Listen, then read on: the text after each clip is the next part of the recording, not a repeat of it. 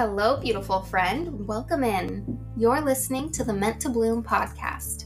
Here, we forget the lies that we're not enough, that motherhood is too hard, and that we're powerless in our situations.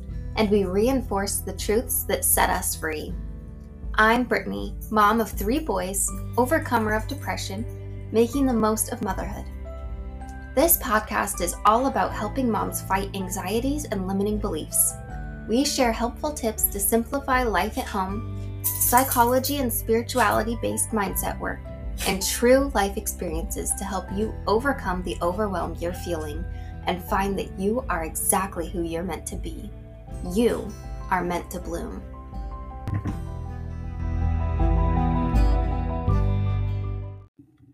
Motherhood is tough. I'm not going to lie. It's hard work. Too often we see it as a job and we get burnt out because we won't allow ourselves to take a break. Sometimes we forget this is a relationship and there is no break from motherhood. You can, however, set some boundaries and stop seeing housework chores as motherhood. Motherhood isn't easy, but it doesn't have to be miserable. We don't have to suffer through it. We can enjoy it. We're meant to enjoy it. Can you honestly say you enjoy your motherhood? Or do you need to make a few shifts for that to be true? Don't worry if you need to do some inner work to start finding joy in your motherhood. That's why this post is here. I'm going to give you 7 strategies today to find joy in your motherhood, and you can begin implementing them all today. You're not in this alone. And you're not the only one who's struggling with this. You're doing a great job, Mama. Keep it up. Number 1, see the good by focusing on gratitude. A mother's main role is to be the comforter to her children. But how can we provide comfort when the chaos is all-consuming? Kids bring chaos into our lives. That's an unavoidable fact. But chaos doesn't have to be the main character in our story. By choosing to turn your gaze to the blessings, you can overcome the burdens. A favorite exercise in gratitude of mine is to choose gratitude in the moments I feel it the least. I'm not going to judge you if you say you sometimes feel resentment towards your kids, or your husband, or your home.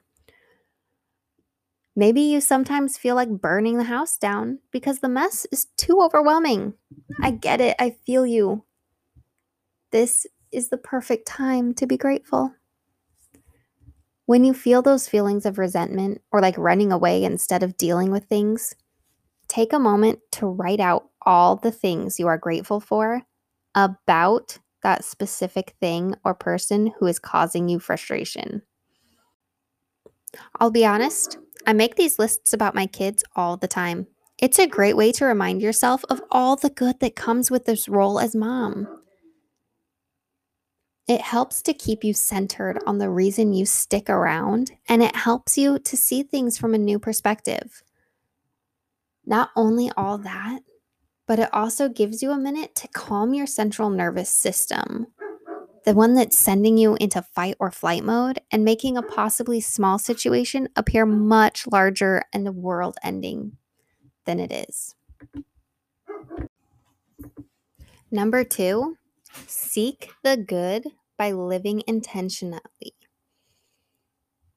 What do you want to be remembered for? What kind of legacy do you want to leave behind? Take the time to discover your life goal and find ways to move that direction every day.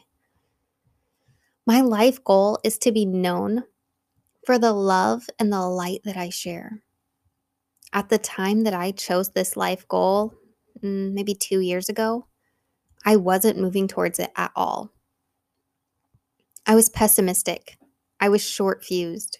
I was irritable and depressed and angry and pushed people out of my life every chance I could. My heart was surrounded by a brick wall. No love or light was ever going to shine through.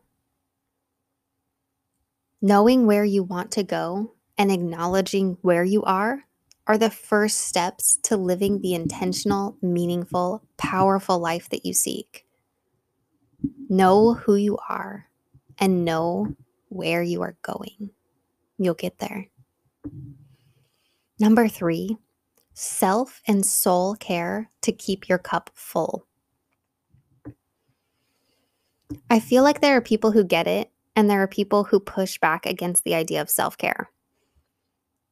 In case you're under the impression that self-care is vain, selfish, and narcissistic, I'm here to tell you that it's the most important key to your survival. Self-care is doing what's necessary to exist in harmony with yourself. Soul care is simply an extension of self-care. Think of the hierarchy of needs. Abraham Maslow, way back to your high school psychology days. Your base needs are safety, food, and warmth. Then you have needs for relationships and self-worth. At the top, we have our soul care, needs of meaning and enlightenment. Soul care is where our purpose is found and nourished. Our soul is where our passion dwells. Our soul is ignited and driven by encouraging and engaging in pursuing our purpose. Soul care is the highest form of self-care, rising above the needs of our body and mind. Number 4, survive the bad days with targeted affirmations.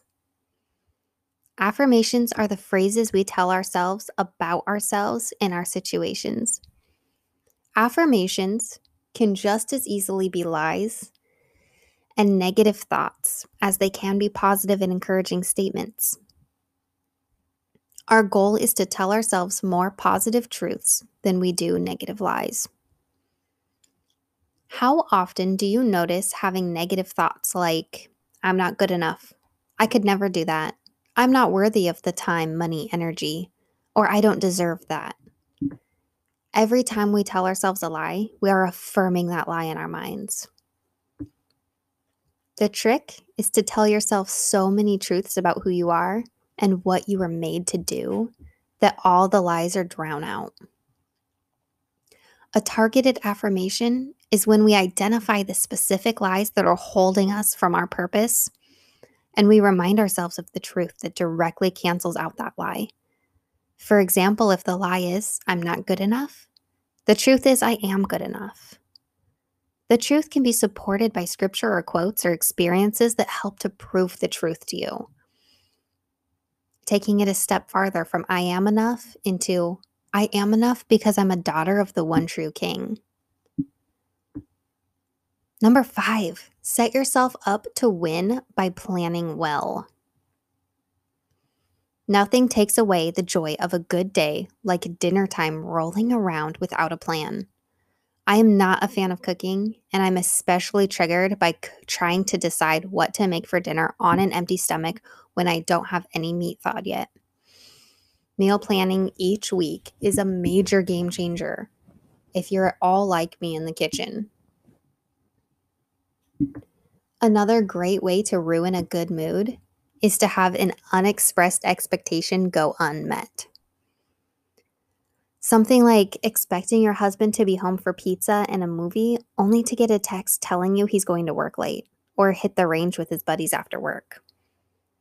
It can really ruin your plans that you've made all by yourself and never told him about.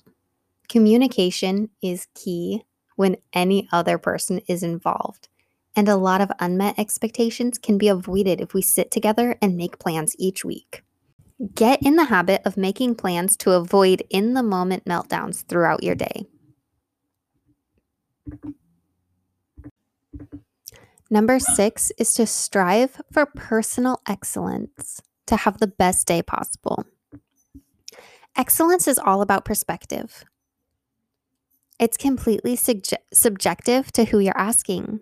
I think too often we get the idea in our heads that excellence is doing all of the things all of the time for all of the people in our lives. But that isn't the truth. You may have noticed a theme already.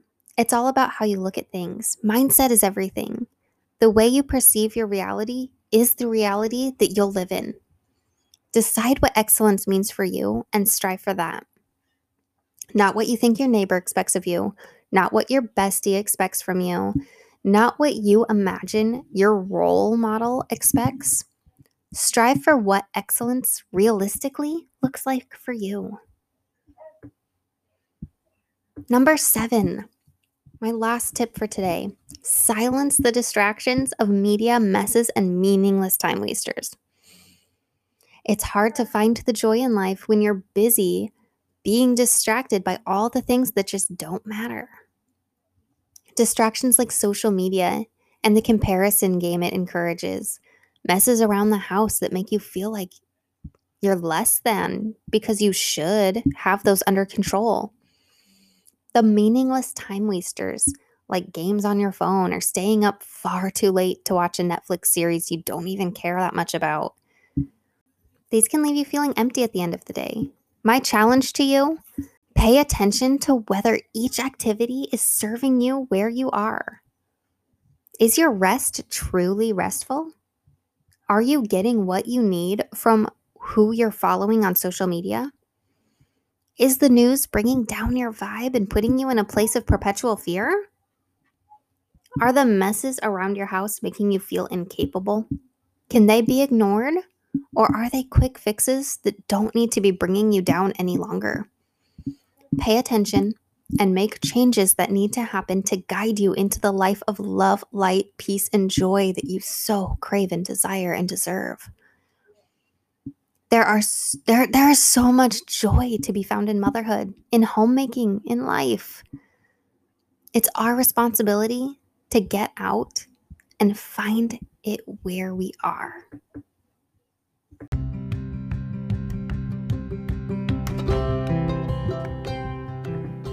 Thanks again, friend, for listening to the Meant to Bloom podcast. I hope you found what you're looking for. If you enjoyed today's episode, please don't forget to share with a friend that you think needs to hear this one too. For more tips and an authentic look into motherhood, follow my Instagram at Brittany_thehappymom. I look forward to getting connected with you.